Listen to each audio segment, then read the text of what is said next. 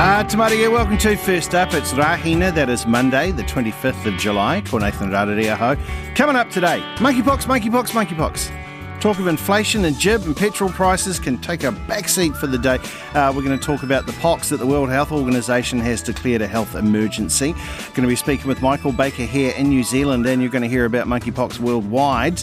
The Minister of Fruit and Veggies is here with your 5+ a day for the week. It's a really interesting new fruit too. And we speak to a vaccinologist who says people need to prepare for an onslaught of not just COVID, but other infectious diseases. What the viruses can do is also make you more susceptible to some of those really nasty bacterial infections. The pneumococcal disease is one, meningococcal disease is another.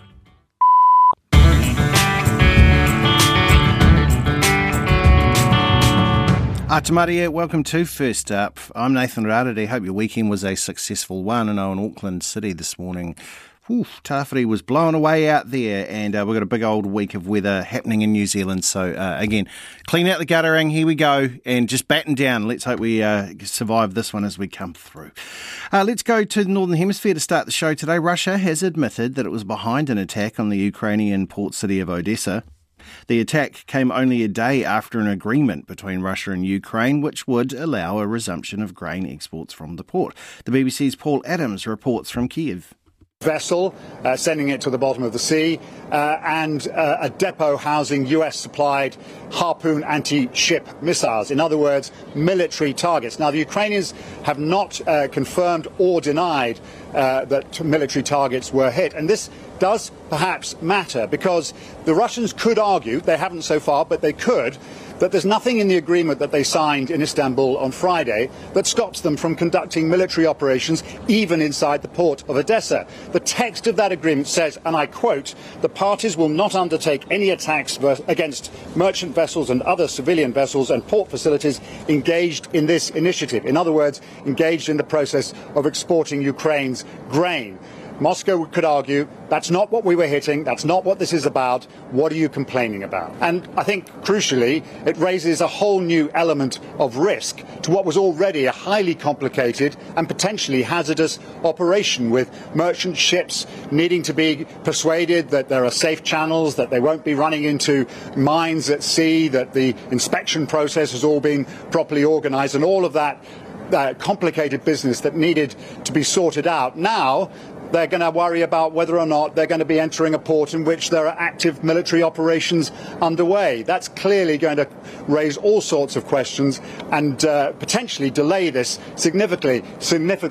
And for the Ukraine, which needs the cash, and the United Nations, which needs the grain, that's really unacceptable. That was Paul Adams with that report. It is 5:09. You're listening to First Up here on RNZ National with me, Nathan Rarere. What did you think of motorway protesters clogging up the motorways in Auckland and Wellington and Christchurch? Do you think they made a point? I don't know what the point was. Did you understand what the point was? Let us know, 2101. Well, the World Health Organisation has declared the monkeypox outbreak a public health emergency of international concern. This decision comes as cases of the viral disease have been rising around the world. CNN's Cole Higgins has the latest. The outbreak has continued to grow. The World Health Organization announcing Saturday morning that the monkeypox outbreak is now a public health emergency of international concern. It's the highest alert level the WHO can declare, and it means that monkeypox has spread to the point where a coordinated international response may be required. The declaration comes after the WHO's second emergency committee on the issue on Thursday. This is an outbreak that's concentrated among men who have sex with men. That means that this is an outbreak that can be stopped with the right strategies in the right groups. Strategies like vaccinating vulnerable communities. As of Friday afternoon, the U.S. government has shipped nearly 300,000 monkeypox vaccines to states across the country and to U.S. territories, building on the 191,000 doses that were already available to states as of Wednesday. More people are becoming aware and nervous about it, trying to get vaccines. Right now, there are more than 16,800 probable or confirmed monkeypox cases reported in 74 countries, according to data from the U.S. Centers for Disease Control and Prevention. The U.S. is reporting more than 2,800 probable or confirmed cases in 46 states and jurisdictions. And the CDC has now identified 2 cases of monkeypox in children in the U.S.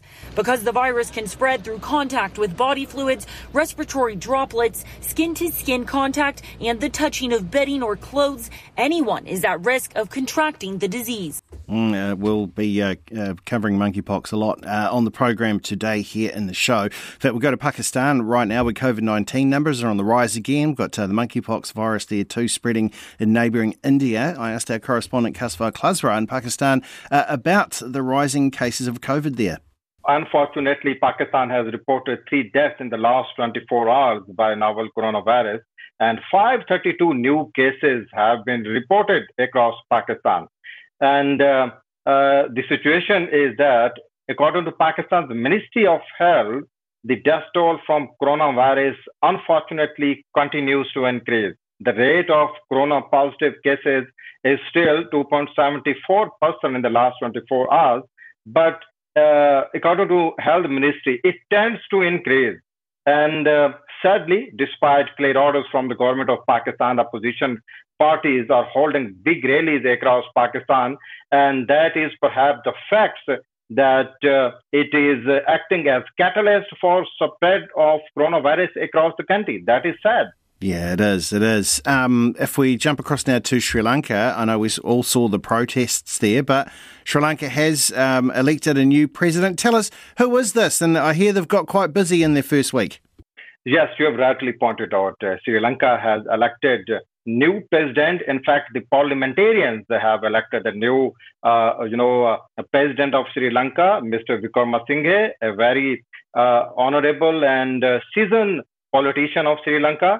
And the good thing is that his government is going to reopen the presidential complex tomorrow from 25 of this month, 25 of July. This is very good news for the islanders as well. But let me tell you, still the protest continues across Sri Lanka, and we have seen a huge number of people protesting against inflation and non-availability of the fuels as well.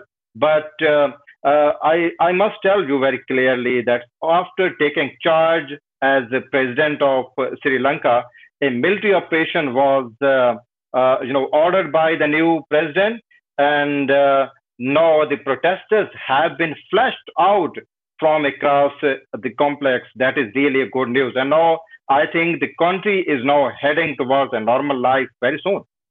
That's good to hear. We're talking a lot about monkeypox this morning on the program. I see it spreading in India. Can you tell us there how many have tested positive?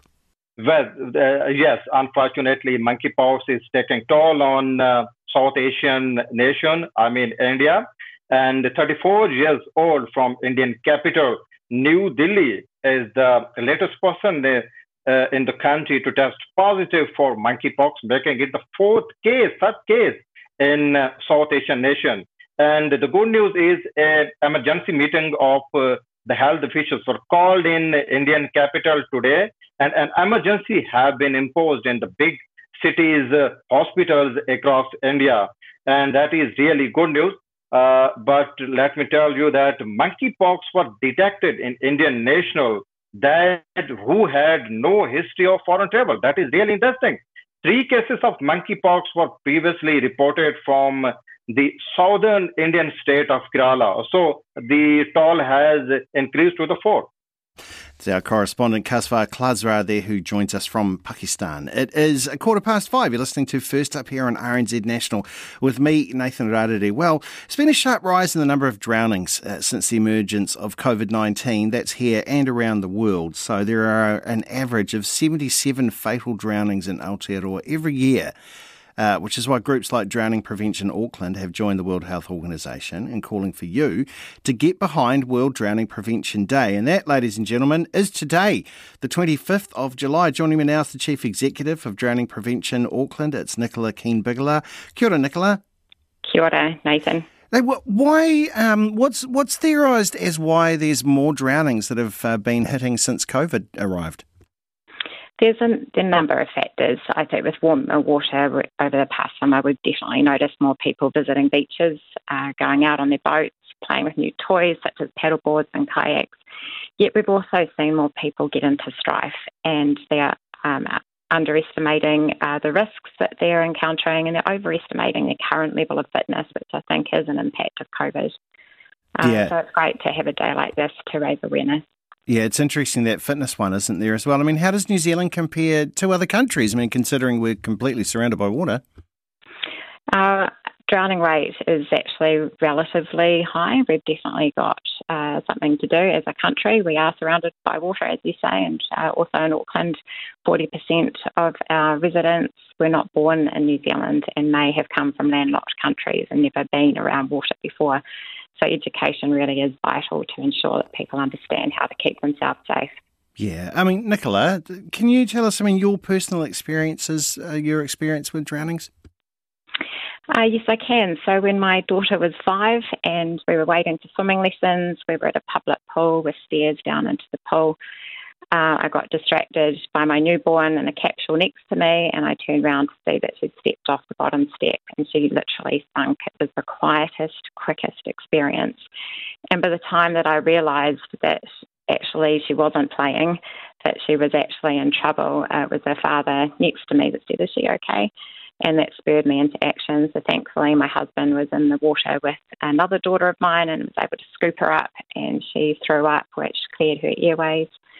But gosh, I was very, very close to being one of the statistics that we are commemorating today. We really want to remember the humanness of this cause, the fact that these are people that families absolutely adore and miss desperately. And, this is a preventable death.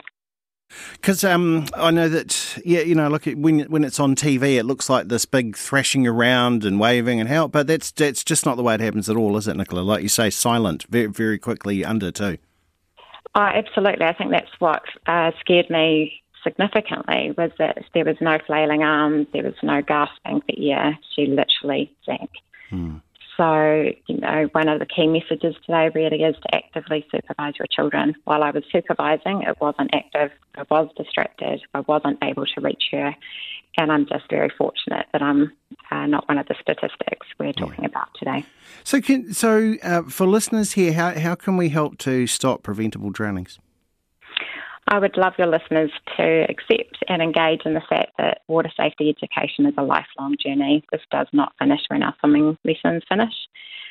We are engaging with water throughout our life, and our fitness changes, the way that we engage in the water changes. We really need to accept and commit to learning throughout the lifespan, and you can do that in a number of ways. We have a free e-learning platform that you could engage in today. There's a number of wonderful organisations across Aotearoa that do teach adults how to swim. They do teach different activities on the water and how to do those safely. So that would be something I would encourage people to consider and adopt. Yeah. Well, Nicola, thank you very much for your time. There we are, everybody. Nicola Keane-Biggeler there of Drowning Prevention Auckland. And like she said, the fitness too. And remember, I think most of it happens as well, where people are getting washed off rocks when they're either walking around, taking a bit of an adventure to get around a cove and, see what's around that headland there, or particularly fishing and that as well, and not wearing life jackets on the way. Remember, them waves, they'll come up real quick and grab you. So, please educate yourself and those that you love all that you can. It's 5:19. I'm Nathan Rarere. You're with First Up here on RNZ National. Still to come, we'll hear what Auckland mayoral candidates thought of Saturday's motorway blocking protesters, and you're going to find out who played the saxophone part of Careless Whisper. Thank you. I've got a lovely bunch of coconuts. There they are standing in the air. Big ones, small ones, some as big as your head. Let's go to the fresh produce markets where the Minister of Fruit and Veg, Glenn Forsyth, awaits us. Kia ora, Glenn. Morning, Nathan. How are you, buddy? Well, I'm good. It's cold and it's windy. It's not tropical. However, it is the time. This is the tropical fruit's time to shine on our shelves. Tell us what's there, Glenn. Yeah, well, it is always a safe bet to talk about tropical fruit in our winter, and that is imported tropical beauties. And New Zealand is active here. We have 5 major importers bringing in these goods. National Sales Manager Aaron Leslie from Seeka, he's one of them, and they bring in plenty of bananas, pineapples and papaya on weekly and fortnightly shipments from Ecuador and the Philippines. Both arrived on Saturday, and after a few days of ripening, we'll have great volumes again midweek. And now cost of shipping, fuel and cardboard have all gone up. And what used to be a ceiling price of $2.99 a kilo for bananas here is now up to $3.30 a kilo. I love the Panama bananas, which we got a lot from the early 90s when Chiquita came onto the scene. However, the Ecuadorian ones are also very nice. Now, New Zealand is one of the biggest eaters of bananas per capita, which is about 18 kilos per person per year. So that's 2 bananas each per week. And now pineapples, I prefer the Philippine one, quicker transit time, and they arrive more often than the tropical gold, for example. That's lovely and sweet. And the papaya, they're loaded with high levels of antioxidants, vitamins A, C and E. So a regular fresh fruit salad of these 3 imported tropical gems sounds just the ticket, Nathan. It does. Now, there's a controversial element you want to talk about today. Now, I know that coriander is one of those ones that some people either love or they go, no, it tastes like soap. And, I don't think Katrina's a big fan of vegetables that taste like licorice. Tell us about fennel bulbs. Yeah, it is. It's right up there, isn't it? So vegetables, for those that are a fan of radish, there were good supplies of these at the markets, and also the robust celery was arriving in waves. This would be our pick of the week for greens. Don't waste the leaves either. Be mindful of their stronger flavour with celery, but there are many dishes you can put them into, soup, stir-fries and stews, just to name just a few. Orange kuma are still good buying, and sour pumpkin or the sweeter butternut. And there's no fruit shortage here on our onions, carrots and mushrooms, plenty of these too. But one vegetable doing okay in this cold, and New Zealand has several growers, would you believe, who grow these throughout the country, is the fennel bulb, as you've said. Alan Fong, who grows a lot in Pukekohe, he enjoys slicing and dicing the bulb into a stir-fry. Sue, a foodie from the Takapuna market, she simply roasts the delicate bulb in with the rest of the veggies with a little garlic and lemon juice. She also uses the stalks like celery and soups and stocks, and she saves the fronds, the soft fern part, as garnish. Yeah, so fennel has an aniseed flavour, as you've mentioned, and aroma. It is increasing in popularity, however, and its flavours complement courgettes, carrots, beans and cabbage, according to Vegetables New Zealand. So, yeah, maybe try them. Baby steps. Yes, we will. Now, 2101 is our number to text to, audience, 2101. There are so many kitchen wizards out there, please. Fennel. Give us some fennel ideas and maybe see if you can change Katrina's mind. 2101, there we go. Great. Now, fruit-wise, there's a couple of ones you wanted to talk about. One is just, I just adore passion fruit forever. The other one, the cherimoya, I had to Google it and I went, is that what that thing is called? Tell us about a cherimoya. Oh, we've got some interesting stuff with fruit today. I mean, some fruits this morning taking up their fair share of real estate at the markets were oranges, green kiwi fruit, new season avocados, and a new shipment of pack and pears from Australia. And we did have our own subtropicals on offer, but these were very limited, like passion fruit, dragon fruit, tamarillos, and cherimoya. I mean, a bit of nice history on tamarillos. They were introduced here from Asia in the late 1800s. An Auckland nurseryman developed a red one by 1930, and during World War II, demand for the high in vitamins fruit grew. And now the tree tomato was from South America, but the name now is not Spanish. So former New Zealand Tree Tomato Promotions Council member W. Thompson, he came up with the tama and rillo in the late 60s, claiming it sounds both Māori and Spanish. Now, finishing on cherimoya, I remember selling this fruit at the Wellington markets in the mid-90s. We used to call it ice cream fruit. We would cut the soft and light browning ripe ones in half and just scoop out the flesh with a spoon and eat it like a small tub of ice cream. They were delicious. And avoid the seeds, though, Nathan. They are toxic and they'll crush. They will crack your teeth. So, yeah, if you do happen to find one, give it a try. We will. Thank you very much. There is the Minister of Fruit and Veg, passion fruit and cherimoya. Interesting ones. Avoid the seeds. 5:27. Sing your roll up, all a penny a piece.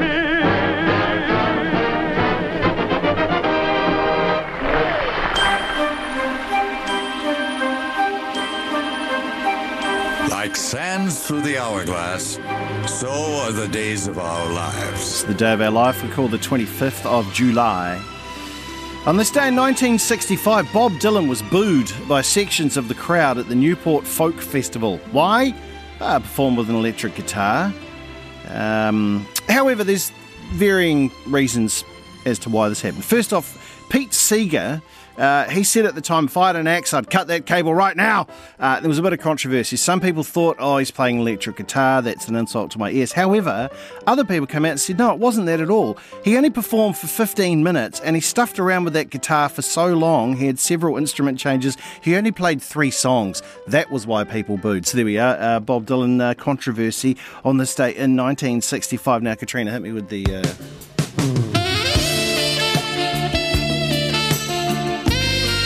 Yeah. This was released in 1984 on this day. This is George Michael. I think he was Wham in those days, wasn't it? Careless Whisper. He'd written the song about 6 years before that, and his mate had played it in a bar, the saxophone bit, and George went, love it! I'm going to use that in a song one day. And he did, and then they recorded Careless Whisper, and they kept bringing in all these saxophonists to play, and George would go, no, not you. Get out. No, not you. And they brought in all the best of the best of the best. They couldn't find them. They used 8 different saxophone players before they settled on Steve Gregory, who was the person that plays this. Now, Steve Gregory he plays the saxophones on Rolling Stone's Honky Tonk Women. He played on many different songs. And finally, George Michael went, yes, because it's got that guttural. And I've heard some of the other recordings, and you're right, they just sound too proper. They sound too proper. They're not quite right. So there you are. And that saxophone is it's one of the greatest hooks of the 80s, I think you'll find. On this day in 1999, American Lance Armstrong cheated his way to the first of 7 consecutive Tour de France titles that he cheated to win. Way to go, Lance. He had a dream.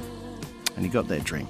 And on this day in 2000, very sad day, a Concorde supersonic airplane. Remember the Concorde? It crashed outside Paris, killing all 109 people on board, 4 others on the ground, and the event was believed to be what hastened the end of the Concorde operations 3 years later. And that is the day of our life that we like to call the 25th of July.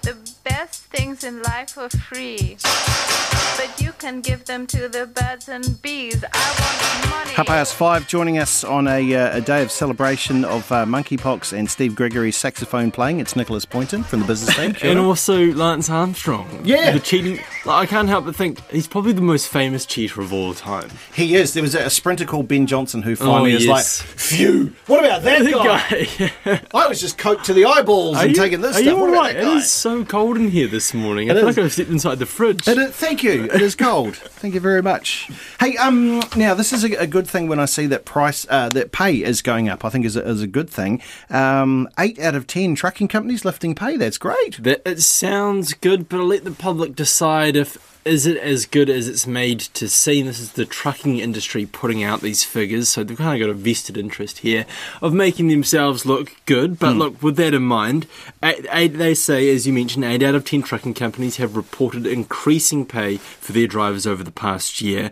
Their survey shows that 55% of road transport companies had increased staff by at least 6% in the past year, which is pretty good. That sort of suggests that maybe some people are getting paid above the rate of inflation. But I guess I sort of raise questions about what about that other half? That means effectively people have gotten poorer in the past year. And we can't just signal out the transport companies or the trucking companies for this. But we're seeing it right across large parts of the economy that people are raising wages to try and compete for staff, but in many cases it is not keeping pace with the rate of inflation, and that's when people are going to begin to feel a hole in their pockets where their money, their dollar, isn't worth what it was a year ago. Looking around at some of the other figures they put out, they say that about 44% of transport operations said that they were paying staff between $21 and $25 an hour in 2020. And now that's shrunk down just to 6% are getting paid that much. I'm sure that people working those jobs getting paid that much wouldn't be happy with that. Probably looking at this report, they'd probably be thinking, well, if people are getting 6 and 7% pay rises, maybe I should try and ask for the same. But look, largely There are encouraging signs in this report. You've got to kind of give it to the trucking industry to say that, yes, they have stepped up. They are paying people more. It is a critical piece of the economy, moving things from A to B. So it's good to see that pay is moving up. But you would just like to see that it's keeping keeping pace with the rate of inflation, or keeping close to it. You'd like to see that 55% figure maybe trending up towards 70, maybe in a year's time. Right. And very quickly, give me a minute on the cruise industry. I wondered if people would want to go on those again, but apparently they do. Yeah, those people big sort of, look, they can be a real hive of COVID and things like that, but that hasn't, we saw it in the early stage of the pandemic, but end of the month, borders are opening, cruise industry, hard hit past 2 years, saying that port calls for this year, for the end of the year, our busy summer season, about 900 port calls. That will take us back to levels last seen in 2017. The industry says, hey, look, that's better than anyone was expecting. We'll take that. If the Northern Hemisphere is anything to go by, been huge tourist numbers over there. Operators have been really overwhelmed. So encouraging signs for the tourism sector. We're going to look to do some more stories with this border opening soon about just how prepared some people are, because the Northern Hemisphere, they've been absolutely slammed. You've seen flights being cancelled, airports crowded. And that's summer, and that's supposed to be the low period for them. Yeah, but it's going to be really interesting. So we're going to have to wait and see. But cruise season, cruise industry looking quite good at the moment. Yeah, thank you very much. You can hear more from the business team on Morning Report this morning at 10 to 7. Do you want to go on a cruise? 2101. Would you do the cruise things? And if you would like to go on a cruise, why do you want to go on? 2101, where would you hope to go to, and what do you love about them? There we are. Your money markets look like this. New Zealand dollar is out there shopping, and it is buying things. It buys 62.52 US cents, 90.24 Australian cents, 61.20 euro cents, 52.07 British pence, 4.22 yuan, 85.06 Japanese yen, and 142.16 Pakistani rupees.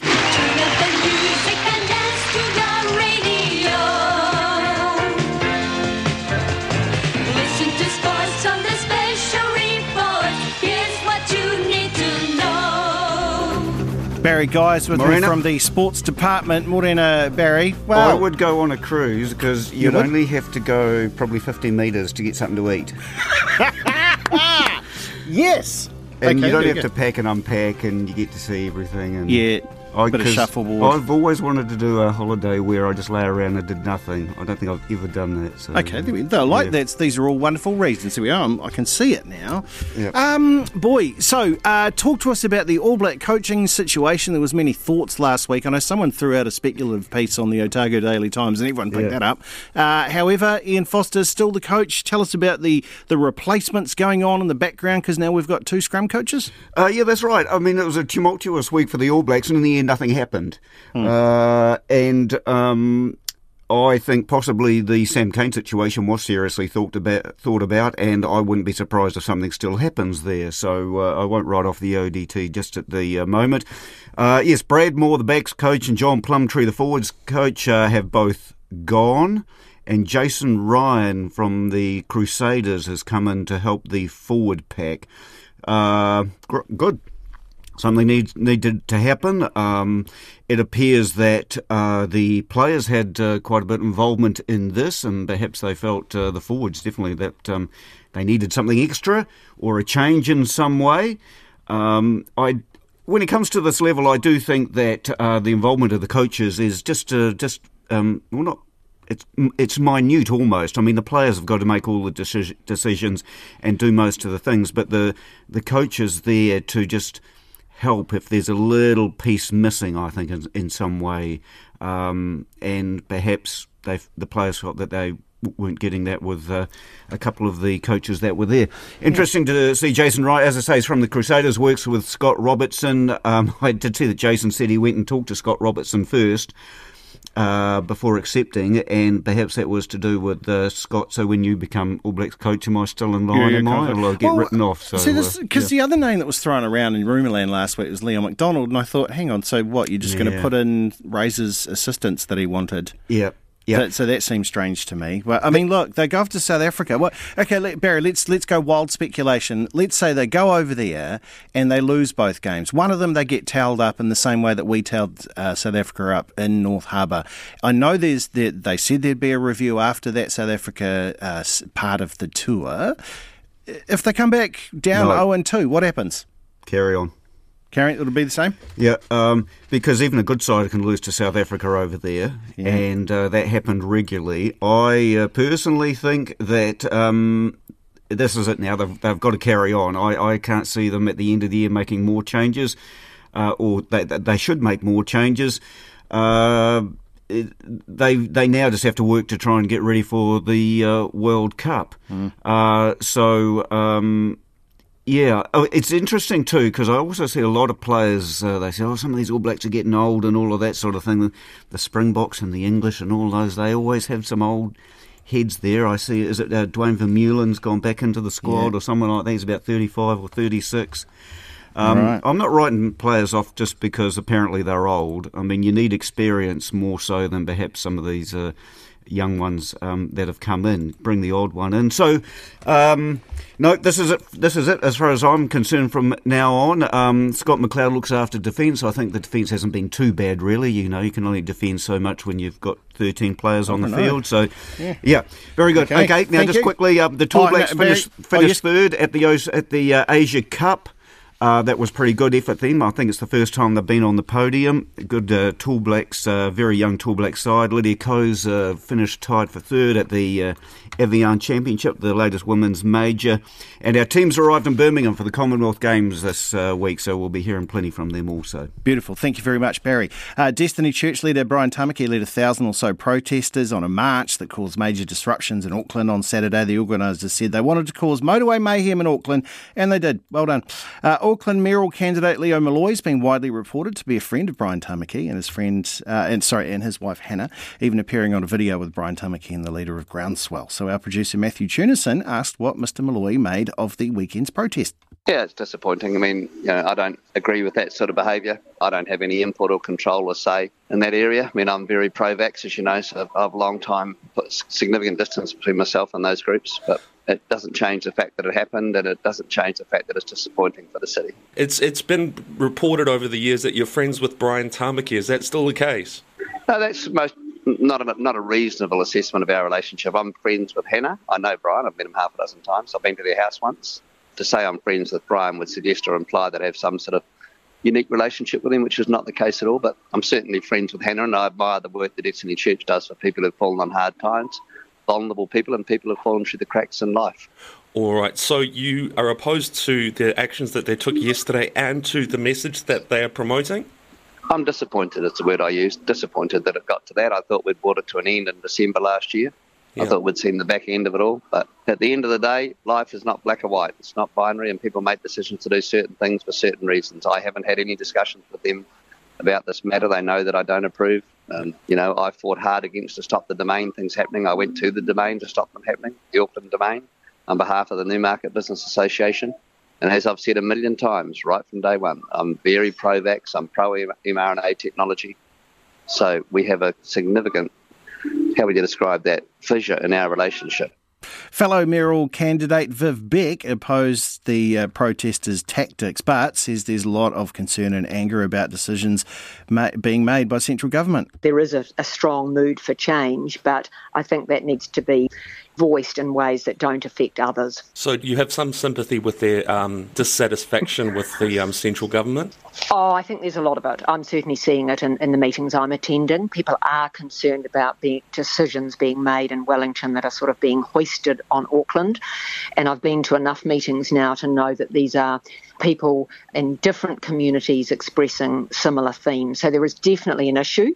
I think it's really important that people do vote. There is a strong vote for change, I believe, but I don't agree with tactics that cause so much disruption. It affected various things that I was involved with, and it affected lots of people. And I think what needs to happen is people have a right to protest, but I think if they can do it in a way that doesn't affect so many people, that would be a lot better. Did you get stuck in traffic or...? Well, I actually sort of skirted around it. I was able to do that, but I know it disrupted one of the meetings I went to, and people were late and some couldn't get there at all.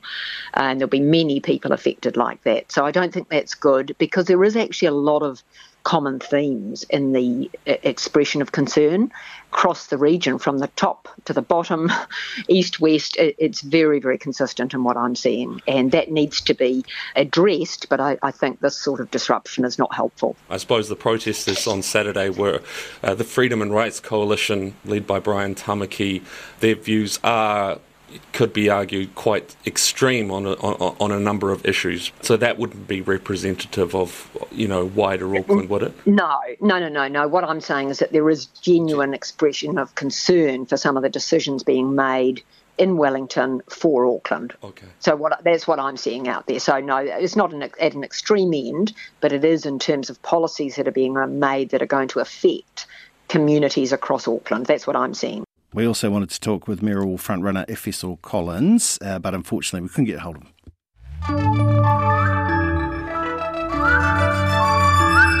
Okay, 17 to 6, I'm Nathan Rarere. You're with First Up here on RNZ National. Still to come, monkeypox, and a reminder to keep your immunity to COVID up to date. Latest figures show that there are at least 5,500 new community cases of COVID-19 in the country. It's currently a rolling average of 8,500 cases and 24 deaths each week. But Auckland University vaccinologist Dr. Helen Pertussis-Harris says that while these figures are grim, COVID's not the only disease we need to be thinking about, and New Zealanders should be prepared for an onslaught of more infectious diseases in the coming months. I asked her where we currently stand. How bad are things? Well, things aren't good, I think, in terms of those winter ills. Of course, we've got the COVID, and then we've got the influenza, and then we've probably got a bunch of other things trotting along as well. So it isn't as nice as it was the last couple of years. Oh, no, that's awful. And is this just really all a device of what's happened since the settings have come down a bit and we've opened the borders up a little? Yeah, I mean, ultimately, infectious diseases respond really well when we stay away, we wear masks, and all of these other things in part, and of course the border. So all of that kept things well and truly at bay. So we've had a holiday, and now it's payback. Yeah, it is. Okay, so tell me about it. I mean, one of our great protections, of course, is immunity. How is our immunity going against COVID? As a population, on the whole, I guess it's going pretty well because we've used a lot of vaccine, we've had a lot of natural infections. So generally, people across the population, you start to build up immunity, even though we've got a lot of cases. That also goes the same for other infections as well. Yeah. So you stay immune by getting boosted all the time, by coming across infections. And we haven't had a lot of that for a while. So generally speaking, we're less immune to a lot of things than we were a few years ago. What about our booster rates at the moment? Because as I understand it, right, it's like a booster that's now as far as it goes. Like if you're fully vaccinated, that's great. But we would like you very much to have the latest booster. Is that still the way? I think we all get a bit, we've confused people with terms like saying fully vaccinated, and it used to mean two doses. It was probably never going to be 2 doses for long. So maybe we should say 1 booster or 2 boosters or whatever we might be up to at the time. To be honest, 2 doses doesn't do an awful lot against Omicron. Having that booster makes a huge difference. And then over time, that wanes. That's when that next booster becomes useful, especially in people that are really vulnerable.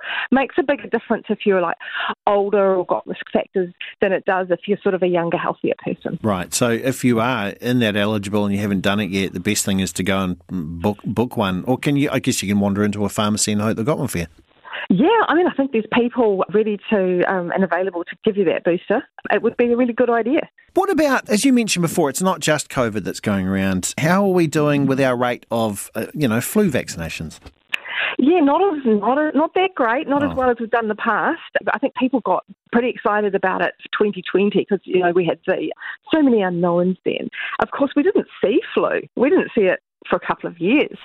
I'm afraid it's back with a vengeance now, and so that can make a big difference. Those flu vaccines can make a big difference and cut back on the number of infections we see.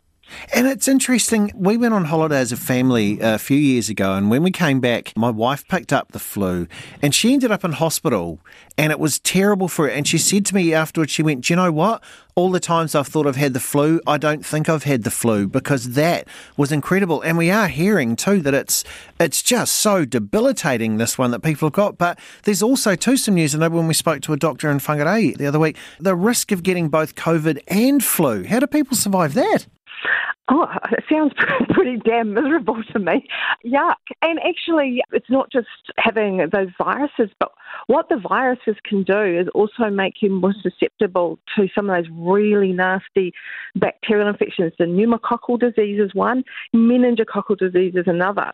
So that's another worry, because what you see when you have these, particularly, say, big sort of flu outbreaks and things, you see a rise in those diseases, meningococcal disease, for example, and that's where we can also think about trying to make a difference, because we could potentially get a little hammered by those, and we've got a lot of susceptible kids out there. I know that you and your cohorts there of workers there have been warning for a while now that, hey, when it gets to winter, this is when things tend to get bad and tend to get worse. Forecasting is always hard, and it's hard to know. Do you think, are we tracking about where you expected things would be? Would they be maybe even worse or a little bit less worse? And do you think it will drop off a little bit once we come through winter? Well, yeah, it will drop off because, the nature of epidemics is that they do, which is, I guess, the good news. I guess the bad news is I think that it's not just going to be this winter, but I think going forward over the next few years, for all of these reasons, we are going to be paying back this sort of deficit that we've got.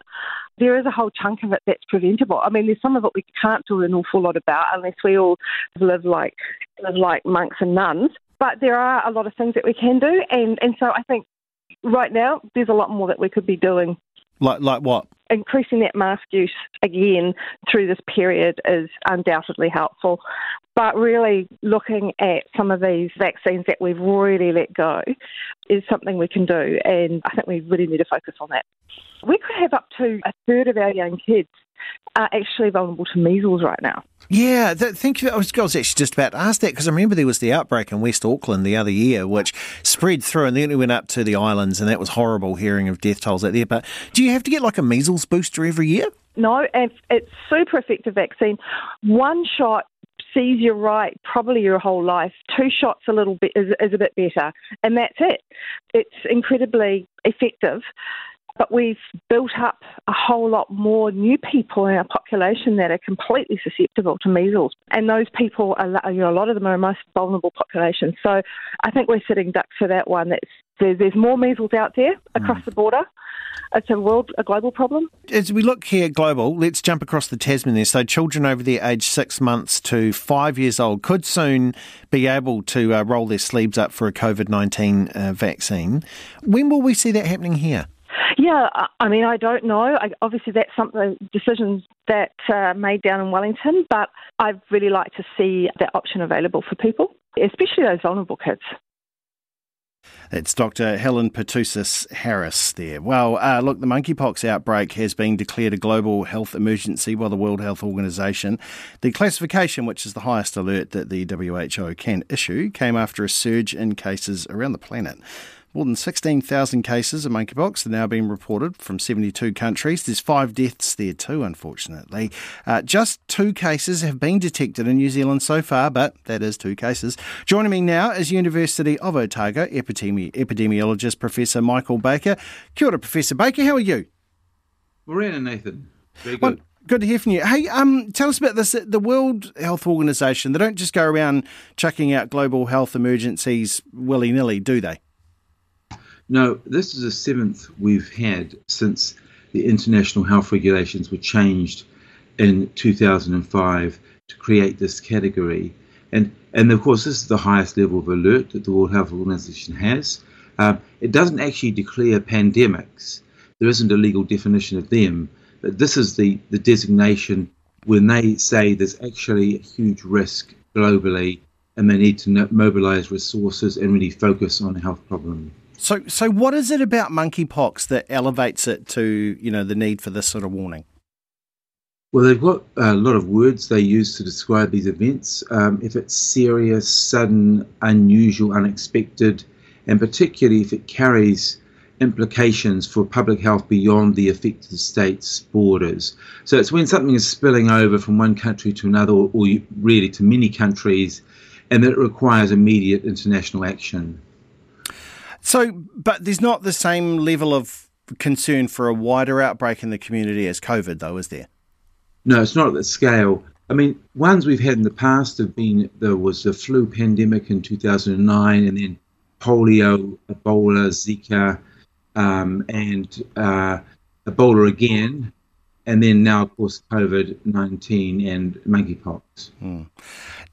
Vaccines. So we learned a lot about vaccines and their importance and things like this. Is there an effective vaccine against monkeypox? Yes, I mean, smallpox vaccine works well on it because they're related viruses.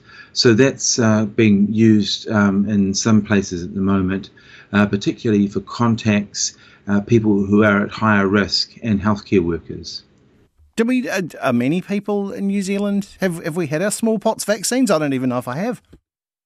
Yeah, you won't have, you're too young, I think, and it's only really people who travelled overseas from New Zealand who are generally in their at least 50, 60 plus who might have had the vaccine.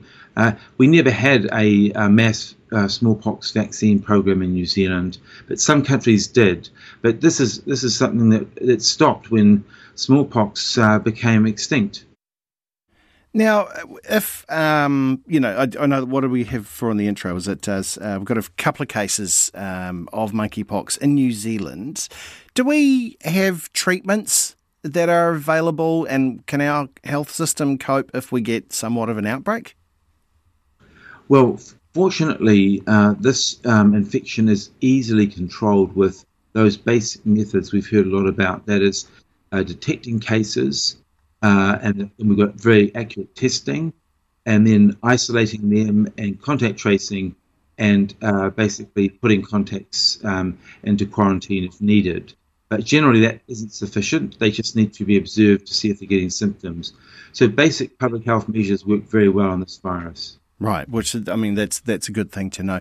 And just finally, before we jump out of here, Dr. Baker, while I've got you, I mean, I thought that summertime in the Northern Hemisphere would be perhaps when their COVID numbers would drop, and they seem to a little bit, but now they've come roaring back. What does that say for our summer coming up? Do you think it'll be the same? It will be. And the reason is this virus is so infectious, it doesn't need winter to get around. I mean, winter helps, like all respiratory infections, people are indoors more, and so it spreads more easily. But basically, it's so infectious, and new variants are winning by evading our existing immunity. So they're very happy to spread in summer.